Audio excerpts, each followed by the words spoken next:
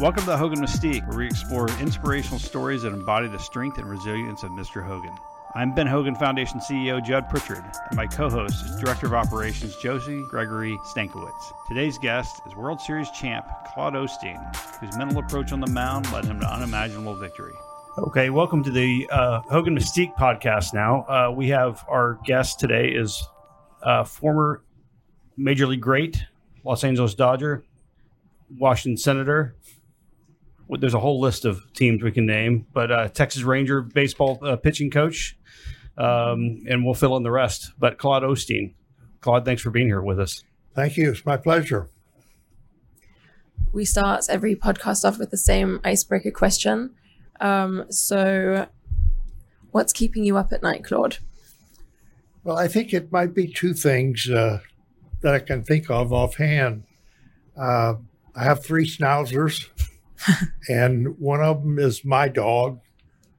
She tracks every step I make and everything, and I usually have to get up with her and take her outside about 1 o'clock every night.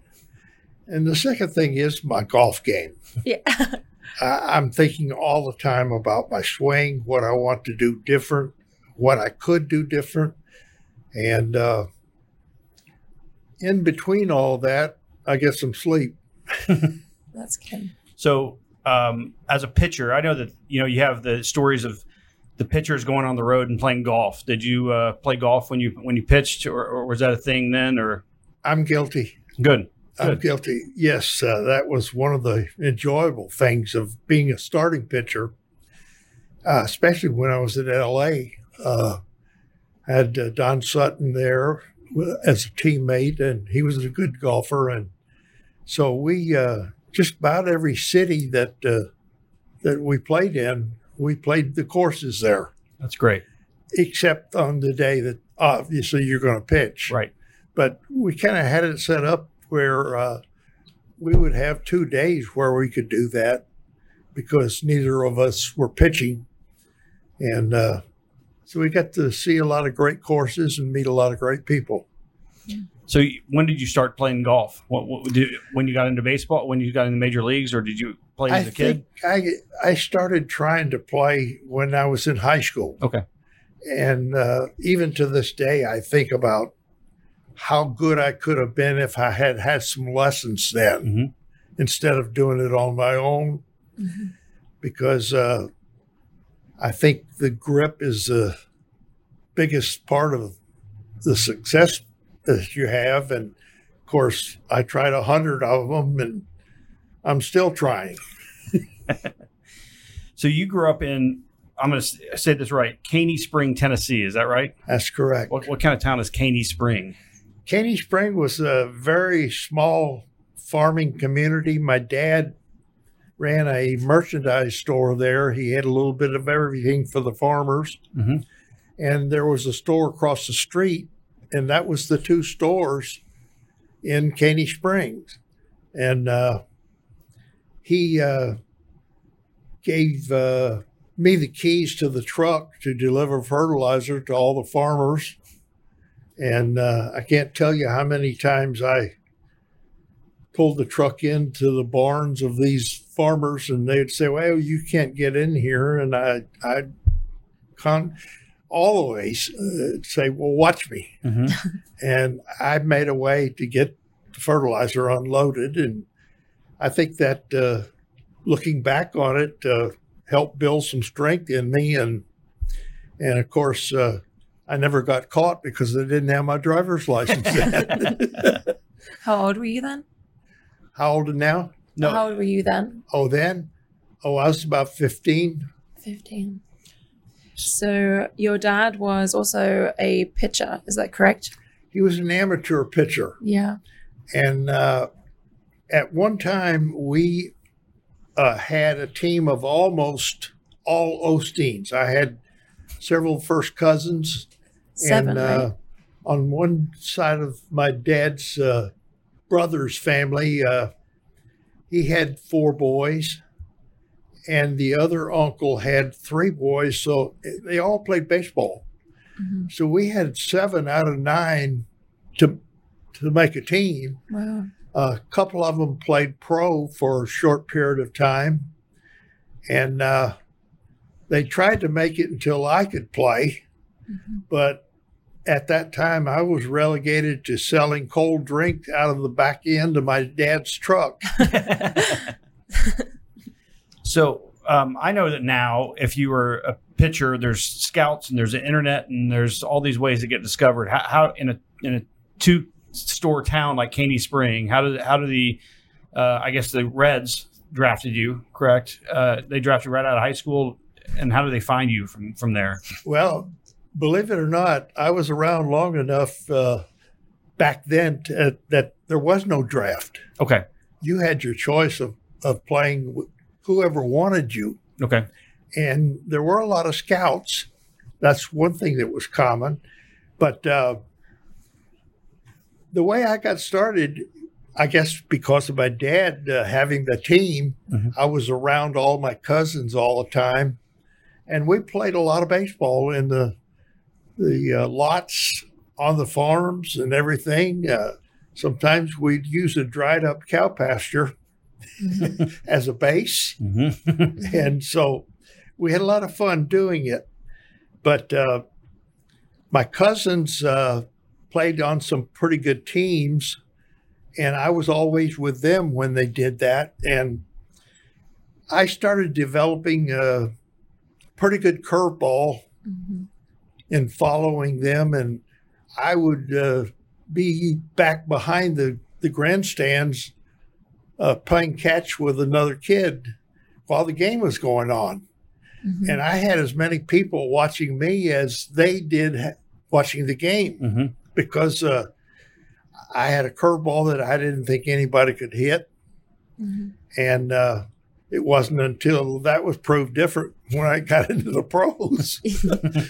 So you are, to this day, still one of the best high school pitchers in history of Tennessee. You, as a senior, you guys won the Ohio title, is that yes, correct? And I looked up some stats, and it said that you, as a senior, were 23-1. You had 16 wins, 0 losses. Your senior year ERA was 0.13. You pitched 104 innings. You had 220 strikeouts, and that was all in your senior year. So how much time between you selling drinks behind the field to making these record stats and having this incredible year, how quickly did you develop into that pitcher? Well, it was funny. That was a wonderful year. I mean, to this day, those records still stand at the high school. Mm-hmm. And I don't know if they'll ever be broken, but I had a baseball coach that was a Dodger scout. And they called them bird dog scouts back then. And they had a boss that they had to answer to, the supervisor and so forth. And him being a Dodger scout, that got the Dodgers interested in me. And so I had scouts follow me throughout that high school senior year. Mm-hmm. And the problem is that at that time, the major leagues had what they called a bonus rule, which had been put in because they felt that bonuses were getting out of hand. Guys were getting $50,000 to sign, $60,000. I think there was one guy that got $100,000 bonus, the guy named Paul Pettit. Mm-hmm. And they didn't like that at all. The owners didn't. So they put a rule in where if you received more than $4,000 to sign, you were classified as a bonus ball player. And what they did is they penalized the clubs that did that by making that signee had to spend 2 years on the major league roster. And those straight away. And those spots are very valuable. Right. And so you tried to find a way to get around that. Mm-hmm. And I had the opportunity to sign with several clubs, obviously, when all of them were watching me. And I had clubs that wanted me to go to college for like 1 or 2 years, and they'd guarantee me, because they knew the bonus rule was going to go off. And anyway, I managed to sign with the Reds, Mm-hmm. and I got the $4,000, Mm-hmm. and I made them, or I didn't make them. They gave me a contract for the next year, making $6,000, Wow. which was at that time the major league minimum. Okay. Wow. So that's kind of how I got around the rule. Mm-hmm. And of course, it was a oral agreement. You had no contract because it was legal Yeah. if you did. And I trusted them, and they made it good. I think there was a key point in that year when I signed. I was pitching in the Ohio State high school all-star game at Columbus Jet Stadiums, which was a longtime Yankee farm club. Okay. Mm-hmm. And pitching in that game, I struck out 15 guys, I think, something like that, and hit a home run. And up until that time, all the clubs were offering me a AAA contract and not a major league contract. And they were all offering the same amount of money, obviously. Mm-hmm. So when I struck out 15 guys and hit the home run, the Reds, Cincinnati Reds, gave me a major league contract. Mm-hmm. And I look back on it now, and it was, I think, a turning point in my career, because it was important to be on a major league roster at that time, Right. because you had 3 options that you could be sent down and so forth. Mm-hmm. So in my entire career, I could say that I earned at least the minimum major league salary.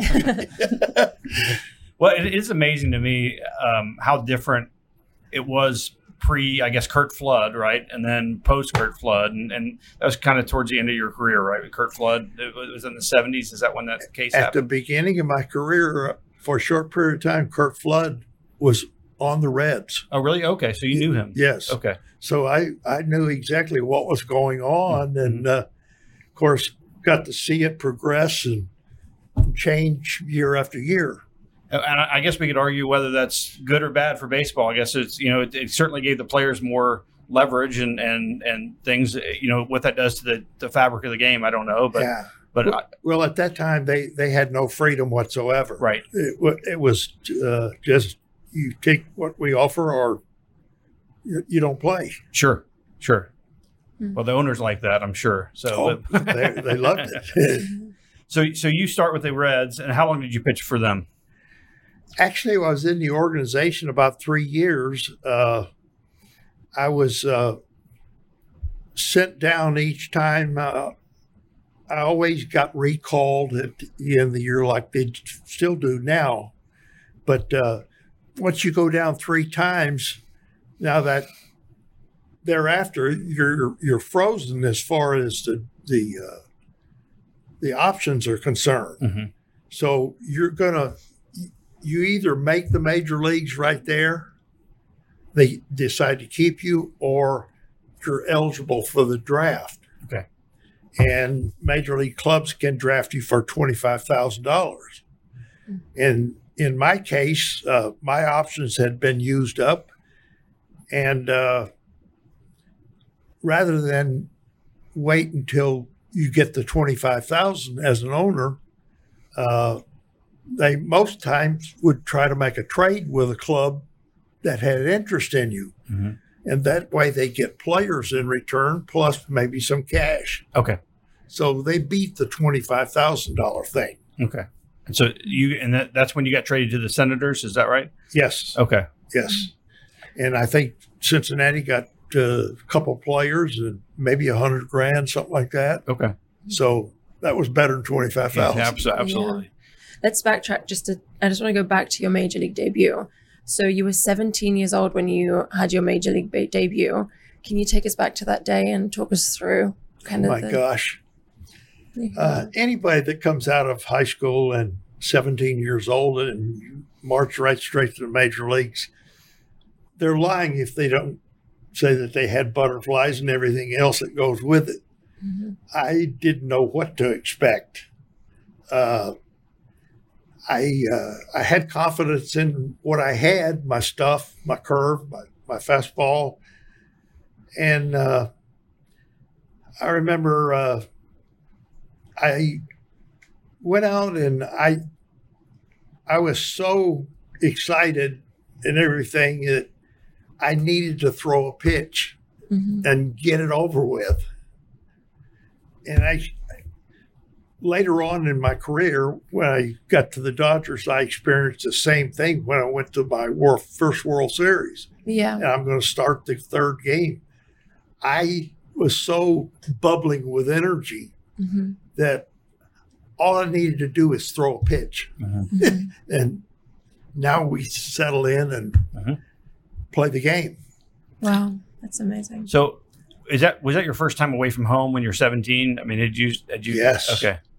Yes. I mean, I remember going to college at that age, and it's a scary proposition, but I can't imagine that, you already started your career at that point, and you're in a locker room with 35-year-old men or 30-year-old men that have been doing it a long time and are smoking and drinking and carousing or whatever they're doing. But it's I would think it'd be a real eye opener for a 17-year-old kid from Candy Spring. It was unreal. And my first road trip, I think, was to New York. And we traveled by Pullman back then. What's a Pullman? Pullman is trains. Oh, okay.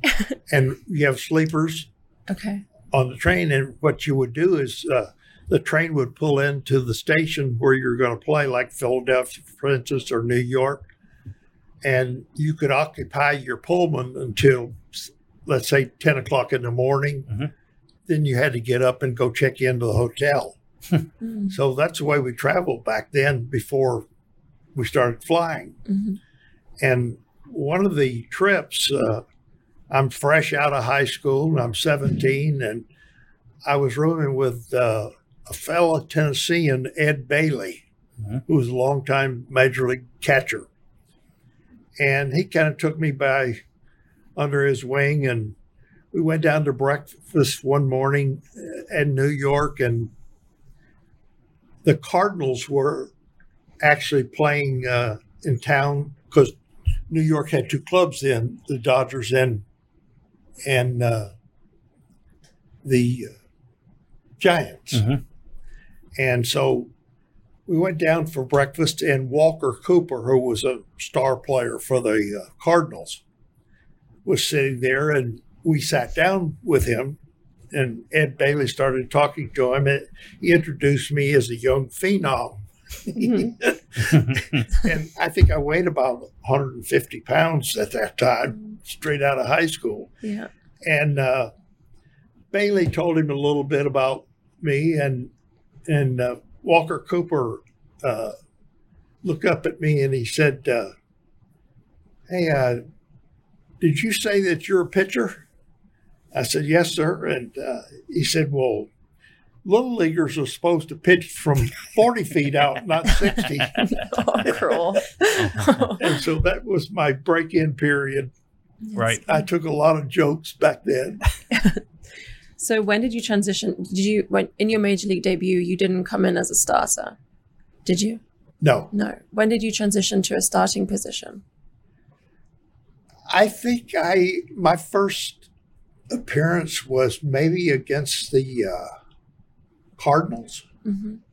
I was going to face Stan Musial, and some of the teammates had told me, hey, if you have to face Musial, just give them your best stuff and hope, pray it stays inside the park.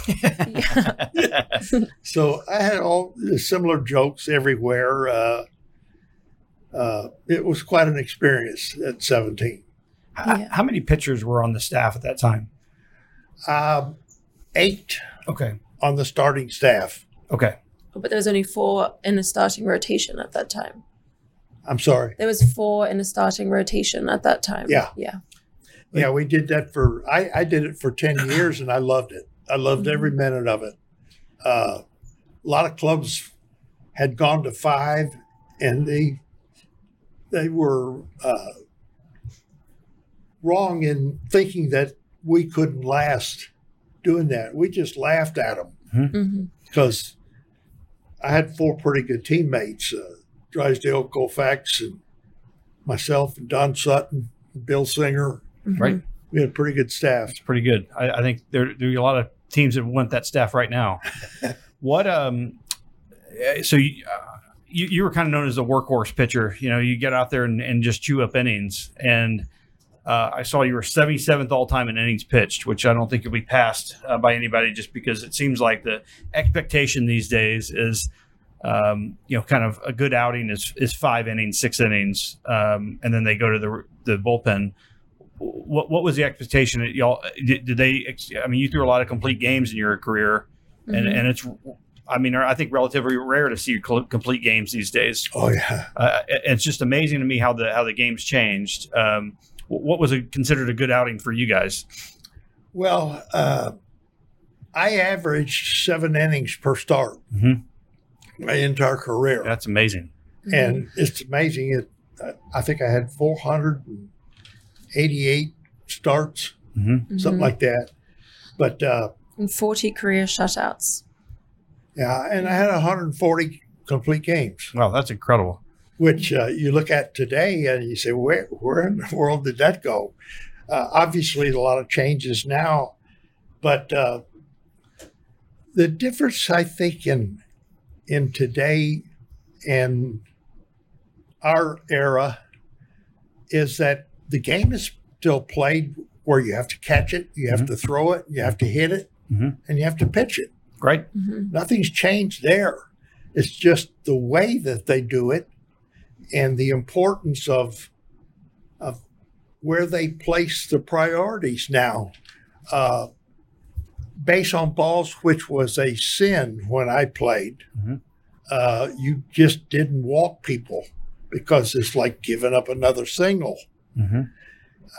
Now, nobody even makes a comment about it. One of the rules that if you got 2 strikes, no balls on the hitter. If you end up walking him, you were going to catch something from somebody. Sure. And a lot of those things in the end would lead up to wins or losses. And most of the time, I call it breaking the law of pitching. You do that many times in our era, you're going to lose a lot of games because we were in, especially at Los Angeles, we were in an extra inning game every night. And it wasn't until the Dodger group, Russell, Lopes, Say, Garvey, Buckner, they all came at the same time. So they were right at the end. They came at the beginning of their careers. It was like the latter part of mine. I got to play with a few of them, but that's a rarity to have that many stars come out of one organization at the same time. That's right. And so we had a premium on going for complete games. Defensively, if you could pull off a play where, like Walter Austin was our manager in Los Angeles, and he was a stickler for pitchers bunting, sacrificing the hitters over. And with me, I was a pretty good hitter, and he used to hit and run it with me all the time. And there was one play where if you had a man on third base, and he would put the bunt on, and if you could bunt that ball down the third baseline, and the runner at third follows the third baseman in fielding the bunt, and the play goes to first base. They get the out, but he walks in and scores. If you could pull that off, he would buy you a new suit of clothes. I love that. Well, I'm fascinated by how, there's a lot of similarities between golf and baseball. Yes, there is. Just mechanics and that, but also kind of the trajectory of both games. When I was growing up, and certainly when Mr. Hogan was playing, it was, you keep the ball in play and you manage your way around the course. And now golf has kind of followed that, I think, baseball model of these sabermetrics, where they look at the stats and they see strokes gained, and versus, do we want to have this guy pitch for 80 pitches and pitch counts, and what do we want out of a player? It's not so much the 5 tool guys anymore. It's, we want a guy that can bunt guys over, and we want, those kind of things. When did you ever hear of a pitch count when you were pitching? Was that a thing, or they just kind of look at it and say, the game's going well, I don't care if he's thrown 150 pitches, he's going to stay out there? So they looked at how you were pitching. If you were smooth and hadn't suffered any arm problems, you're in command of the strike zone, you could throw as many pitches as you wanted. Sure. And I believed in that. I still believe in it. But it's changed a lot now. I think one of the best examples that I can remember that you sometimes win games by being a pitcher and not a thrower. And when I got traded from Los Angeles to Houston, Preston Gomez was the manager for the Astros, and he had been our third base coach at Los Angeles. So he knew me very well. He saw me pitch all those games in L.A., and he came to me one day, and I'm going to pitch against Atlanta. And he said, he handed me the lineup card, and he said, I'd like for you to get out in the middle of the room and tell everyone here how you're going to pitch. And I had never done that, but I was prepared because I always did the same thing every time anyway. So several of the pitchers had told me that they couldn't beat Atlanta. And I made the remark that I've had pretty good luck with them. And I think I beat them over 20 times career-wise. Wow. So anyway, Preston gave me the lineup card, and so I was always a preparer where I knew more about the opposition than they knew about themselves. I watched batting practice. I never missed a trick when I wasn't pitching. I was sitting on the bench watching, and that's where you pick up weaknesses. You see a pitcher make a pitch in a certain location, and he has trouble getting to it. Well, that goes right up here, right in the memory. So anyway, I got up and I went through the entire lineup, and there were several guys that I would research their weakness and go inside and let them hit the ball as far as they wanted to, foul. I had that good a control. It's all predicated on making the pitch that you're trying to do. And so I've got 2 strikes on them, and now if you can't get them out with 2 strikes, you're not much of a pitcher. So I had my third baseman, who was Doug Rader. I had him playing these guys as dead pull hitters right on the line. Bob Watson was my left fielder, and I had him playing like right-handed pull hitters down left field line.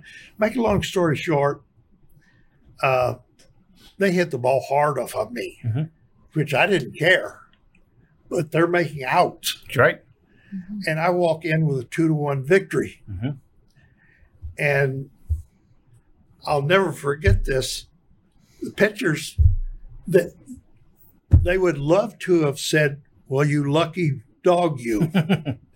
But I had told them what I was going to do, and I did it. Right. Yeah. And so they couldn't say that. And That's they were just incredible. walking in the clubhouse, shaking their heads in wonderment.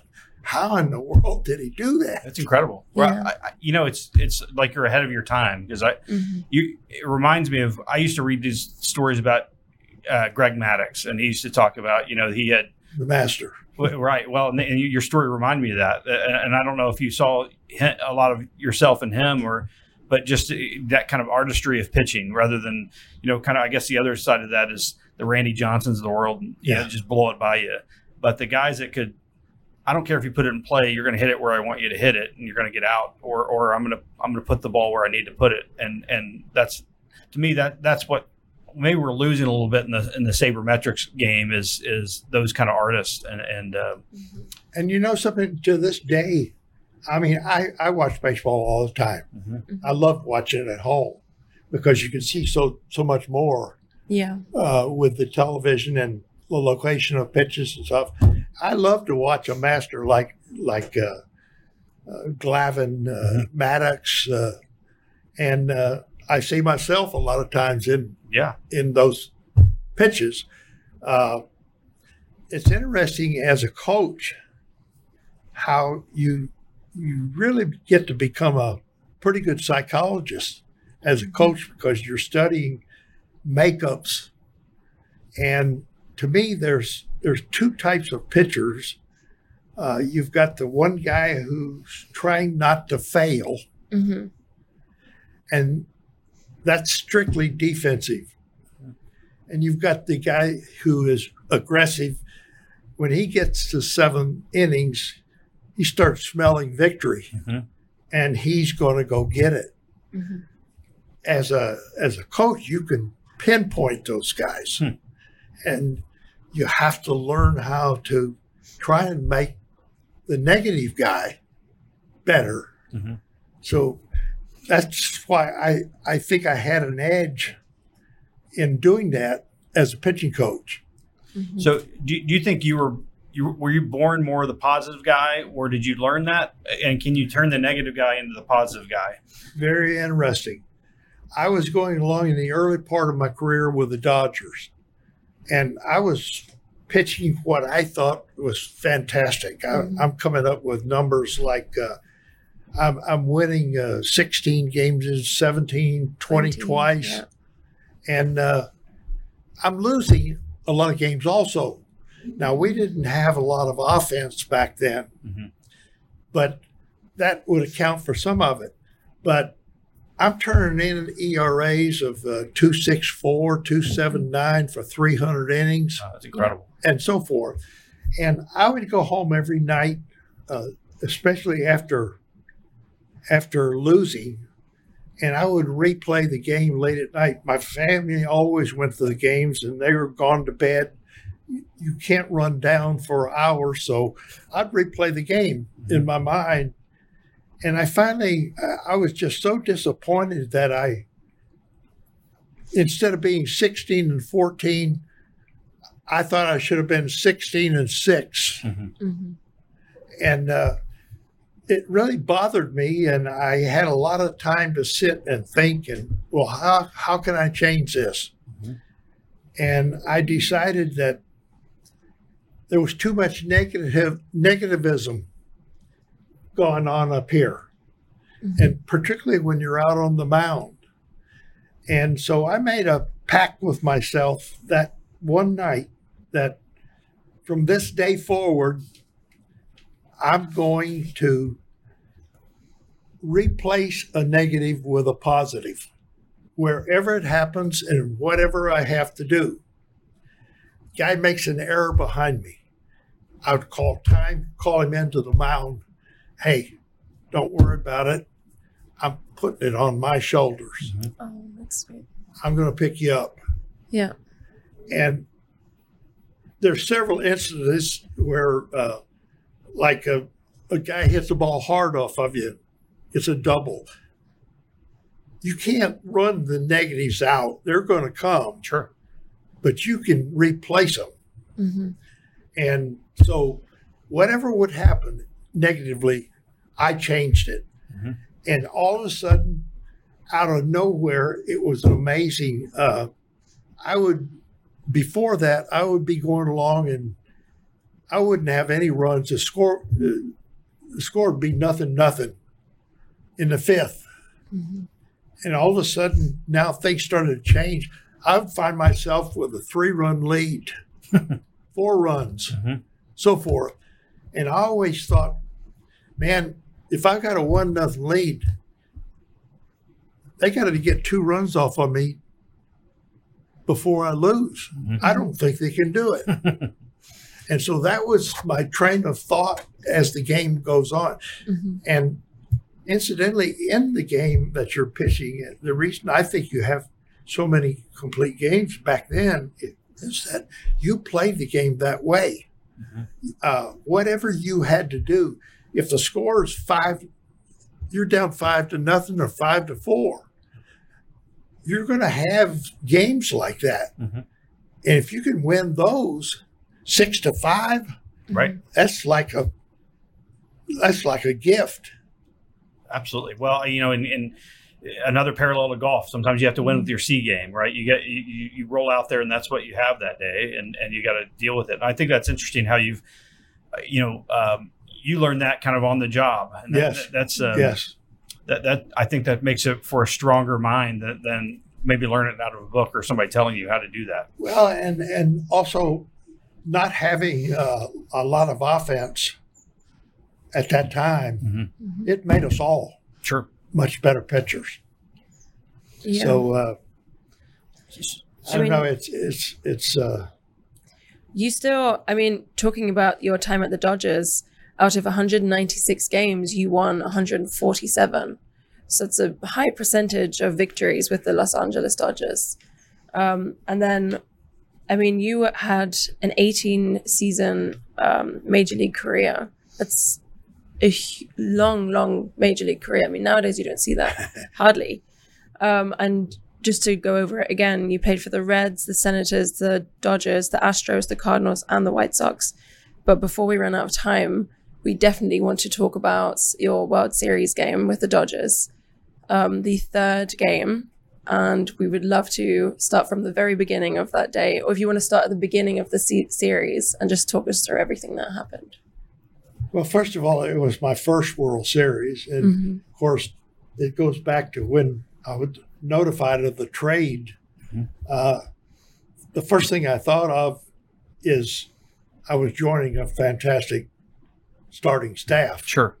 Koufax, Drysdale, and the rest of them. And Were they welcoming to you when you got there? oh yeah, Okay. yeah. In fact, the reporters met me at the airport when I flew in, and I think I was making maybe 15,000 at that time. Mm-hmm. Was it quite intimidating coming from the Senators into the Dodgers lineup for you? Was it what? Intimidating? Or was it a big step going from the Senators to the Dodgers? What was that transition? I considered it a big step. I had won 15 games for Washington, last place club, Mm-hmm. Mm-hmm. and that's what got me to LA, I think. Mm-hmm. Mm-hmm. Plus, my high school coach in those days, the Dodgers had everything on me. Oh. Mm-hmm. So anyway, it was amazing. I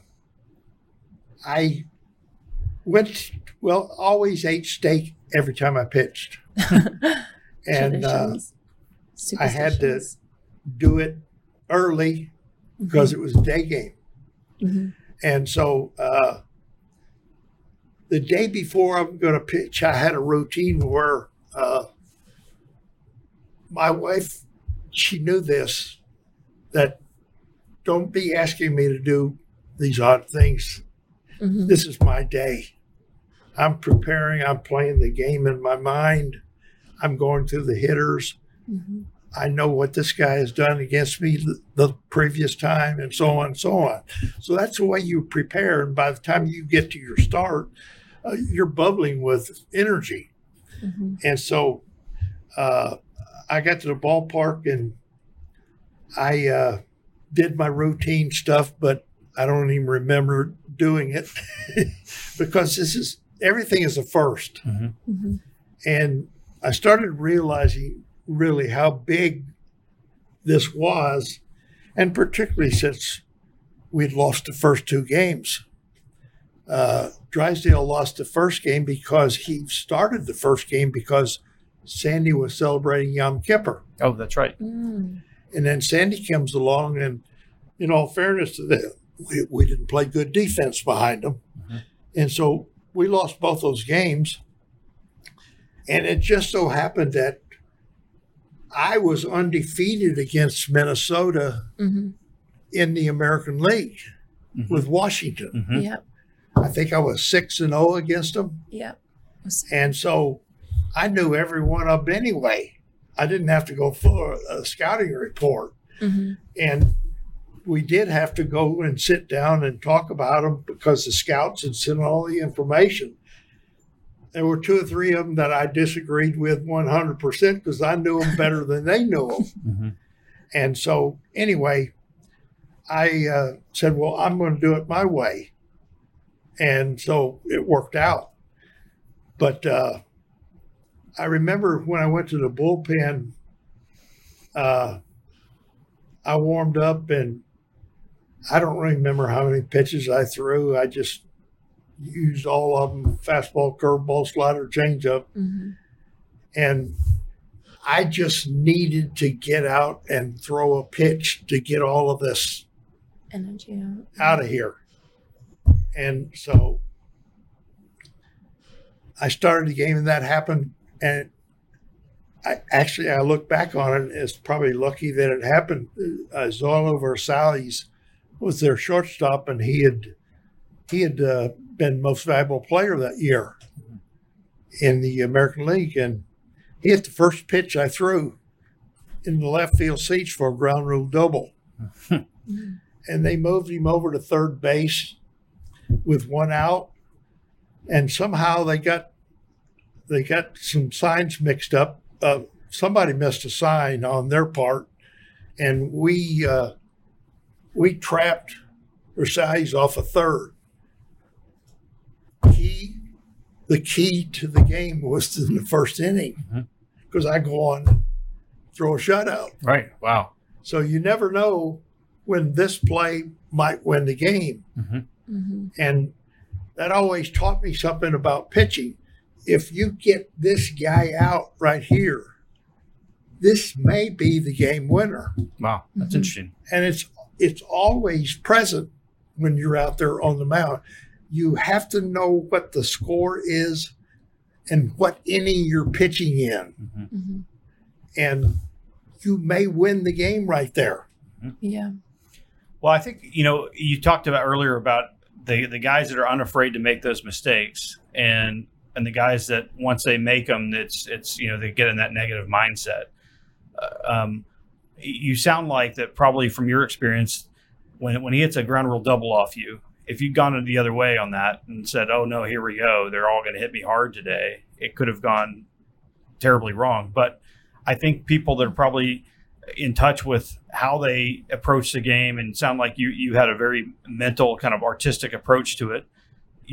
When you get that all that pressure, you've got 2 of the great all-time greats that lose their games in front of you. You're down 0-2 in a series. Mm-hmm. I assume you're on the road in Minnesota. Is that where you were? Mm-hmm. You're on the road in Minnesota, and they lead off hitter hits a ground rule double. Some people, that's the end of the series for them. That's it. Yeah. I mean, for somebody the story of that is you come back and you throw a complete game shutout and you guys go on to win the World Series. Mm-hmm.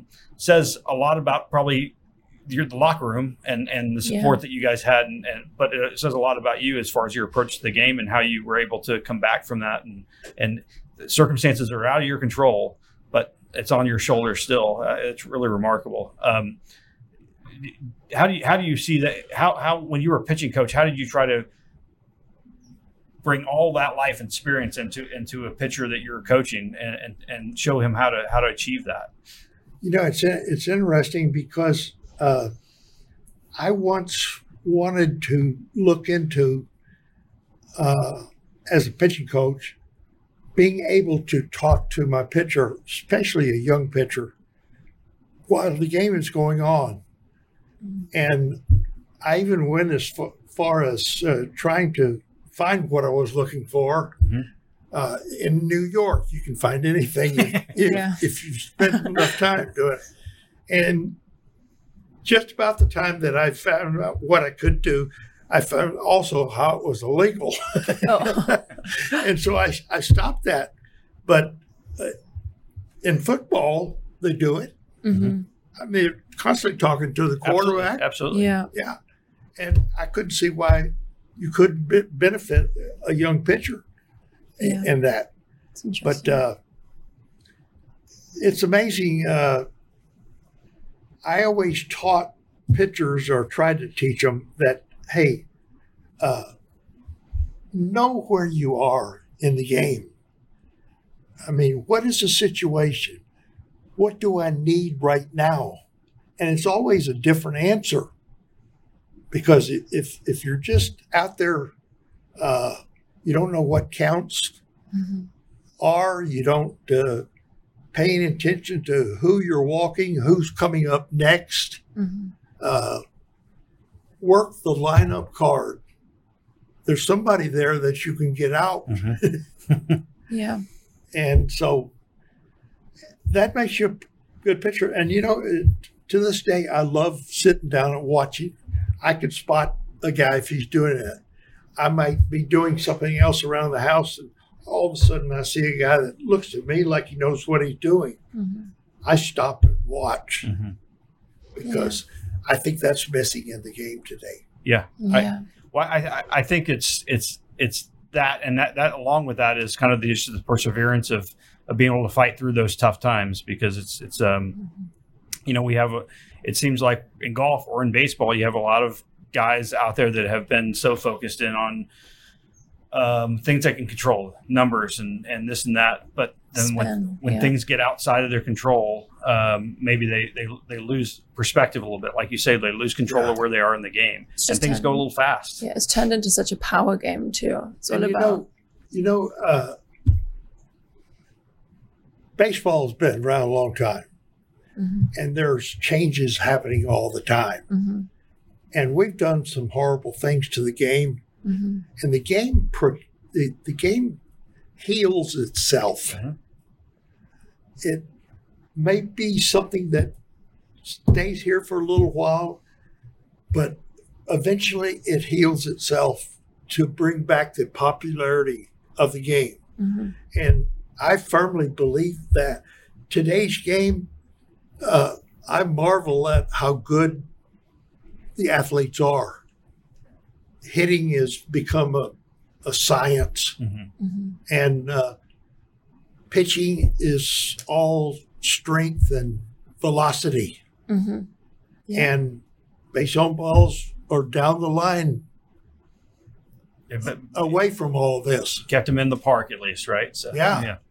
And so little by little, I think the game will keep changing, and maybe not come back to the way it was in our era, but more presentable. They've kind of contradicted themselves as far as they want the game to be faster, and yet they've created situations where you cannot play a baseball game in under 3 hours. If you want more offense, which they've got now, it's all about the home run. Baseball and balls mean nothing, but it does mean something. It means the game's going to be longer. That's right. Well, I remember that's one reason why I probably loved Maddox and Glavine as a kid, is because when they play night games, I would be able to talk my mom and let me stay up and watch it on TBS, because it was going to be over in 2 hours, because they were going to throw 80 pitches and be done with it. And it was going to be 2-1 game, and that was going to be it. And it's not that way anymore. I can't take my kid to the Rangers games because they're going to go till 10:30, 11 o'clock at night now.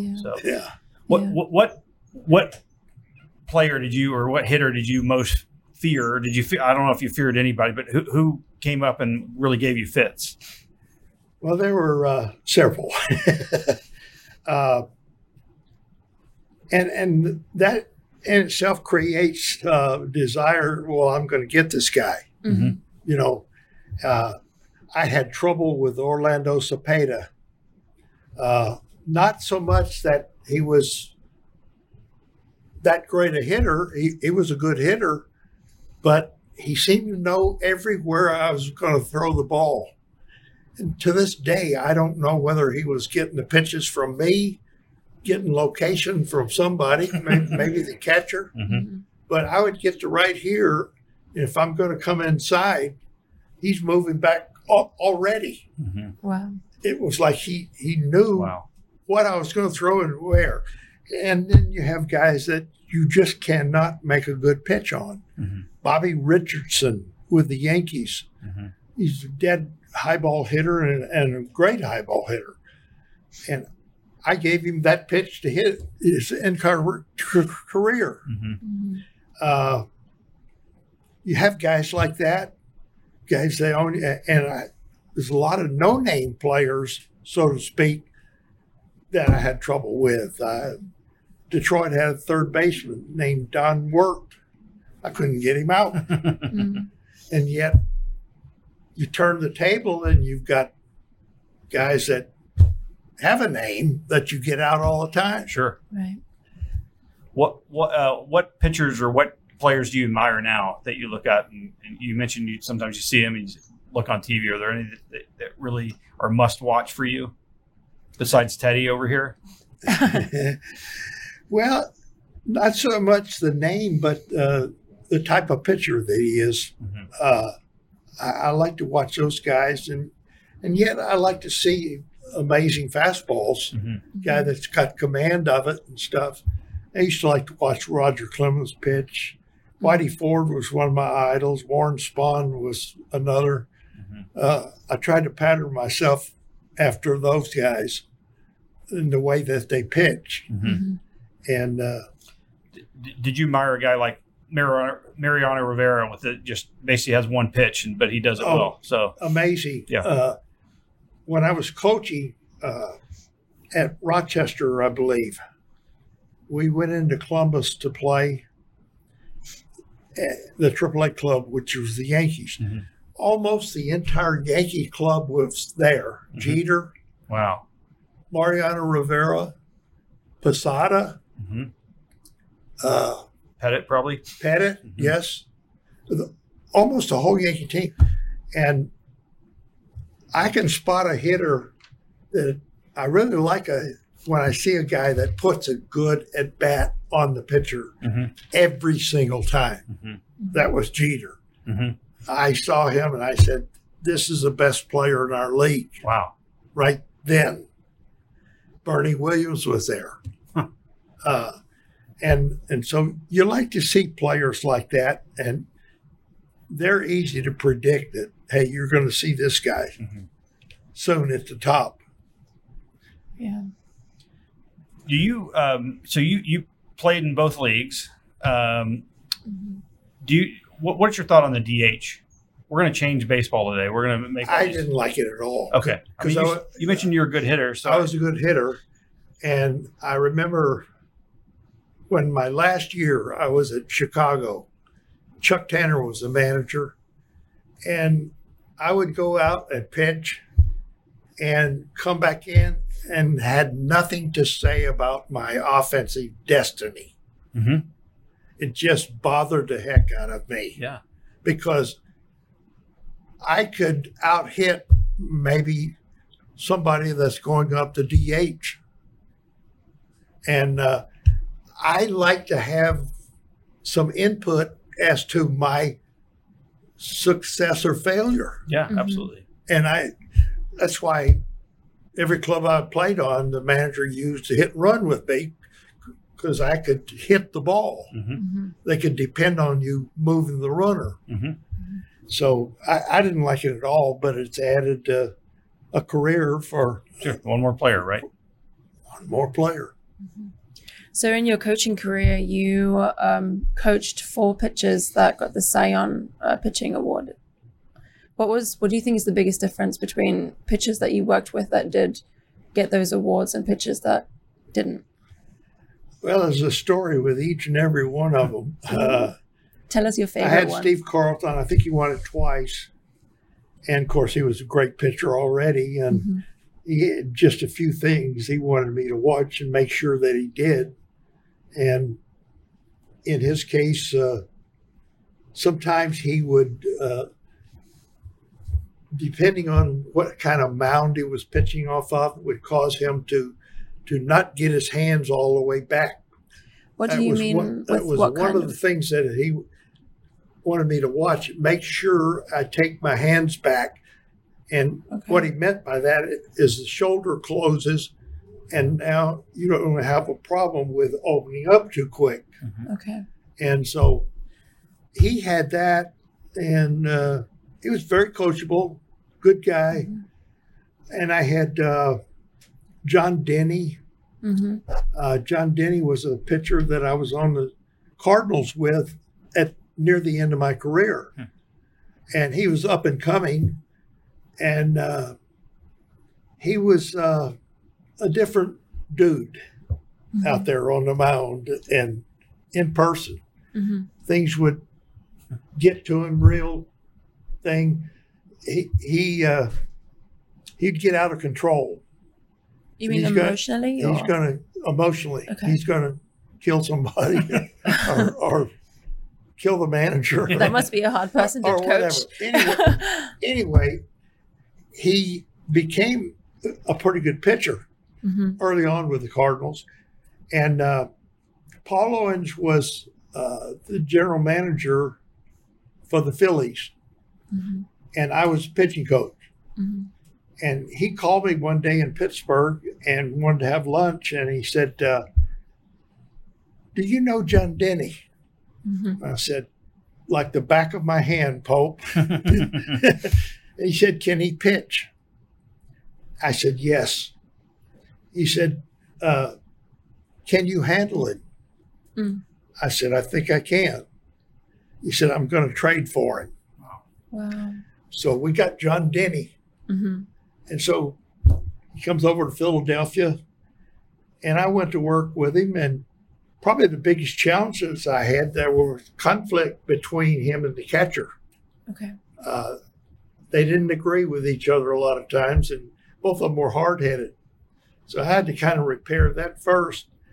And then, anyway, like as long story short, I got John Denny in sync, I call it, where all the parts are working as a unit. And he just had immaculate control. Wow. Good movement, good location, and the National League could not get the ball airborne off of him. Wow. He was the best pitcher in the league. And up until that time, he had been the kind of pitcher that if he started having a little bit of success, he didn't want any part of it. He wanted to revert back to mediocrity.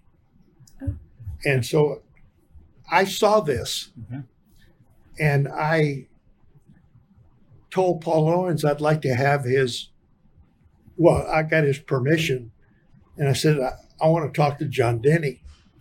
Dave Bristol was one of the coaches for us, and he sat in with me because Denny respected both of us. We both worked out with Gus Heffling, our physical conditioning expert. And so I got in and I told John, I praised the heck out of him, and I didn't lie. I told him the truth. I said, you've been the best pitcher in the National League.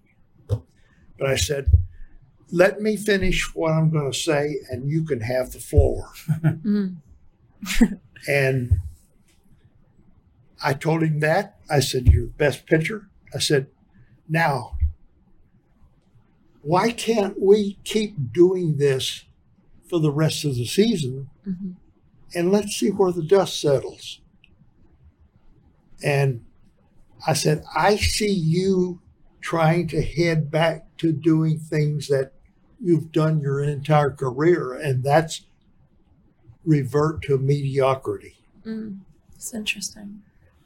and these big eyes started rolling. Yeah. And I finished, and I gave him the floor, and he got up, and he didn't have anything to say. Oh. And he walked out. But he did continue to pitch. Oh, wow. And fantastic. Yeah. He gets the Cy Young Award. In the press conference, he told about this meeting. Oh. And he said, it's the first time in my life that I ever listened to what someone had to say. Wow. Do you think that was because you'd been in that fire before and it wasn't just some coach, or what connection did you have with him? Well, he respected me. Yeah. Mm-hmm. Yeah. He knew I had had success, and so he listened. And he also remembered how good it was Yeah. when he was doing what he's doing. Because I'm not lying. They could not. It was ground ball after ground ball after ground ball. Right. And you run into a lot of personalities like that. It's a great lesson in psychology. Mm-hmm. And I had Steve Bedrosian, reliever, who set an all-time record for consecutive appearances for saves, without a loss. Wow. He was going through a period where he could not come into a game without throwing a home run. Mm. And as a closer, that's kind of death. Right. And finally, Pat Corrales was our manager. And he turned to me one day and he said, "Can't you do anything about that?" And I said, "I think I can, but you'd have to be without him for 2 or 3 days." That's not So too we bad. went down to the bullpen in Pittsburgh. And at that time, the reason Bedrosian was getting hit was he was making bad pitches. He had great stuff, but he had arms, legs, head going in 12 different directions. So it was mechanical, not a So- pitcher, catcher. It was So mechanical. there was no command of the windup. And so we went down there and we started from the very beginning, placing your foot on the rubber. And what's the first move you're going to make? And I tried to emphasize that all the moves we're going to end up making, don't make the second one or the third one without being in command of it. And so we improved his delivery where we got him where now when he gets to the point of driving toward the hitter and release, he had control of the body. And that's when he went on and set the record. Wow, that's amazing. Yeah. And he wins the Cy Young Award. So that was the fourth one. He won as a reliever? He was a reliever. Wow, that's rare to win one as a reliever, right? Well, I think we're almost out of time. Yeah, I we're almost out I of did want to ask you one question that's more of an internal question because it's going to solve a bet in my house. What do you think as a career baseball man, what's the greatest baseball movie ever made? Oh, boy. I'll tell you the way the vote goes in my house after you tell me your answer. So Okay. I don't want to influence your vote here. I like the one about Lou Gehrig. That's a good one. Yeah. I don't know what the name of it was, but it's so long ago. Let me do some Googling. I remember seeing that one as a kid. You know, my wife is a big Field of Dreams fan, which I appreciate.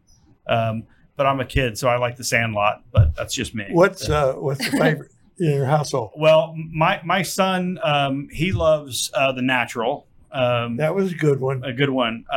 But when I tell him that the book is different than the movie, he loses interest in me telling him about the book. He wants to just watch the movie. Yeah. My wife likes Field of Dreams a lot, but that may be a Costner thing, not a baseball thing. I don't know. So The film you're talking about is called The Pride of the Yankees. Yeah. Yeah. As a Dodger, that's big that you Yeah. come out with the Pride of the Yankees. So Well, Yeah. Well, we really appreciate your time. It was really fascinating to talk to you. We could talk to you all It's day. always Thank great you, to talk George. baseball. Yeah, well, it's a talking sport, right? Yeah. Yes. Well, and congrats on everything, and thanks for your time. Yeah, Thank you. thank you for your My time, pleasure. Claude. In the meantime,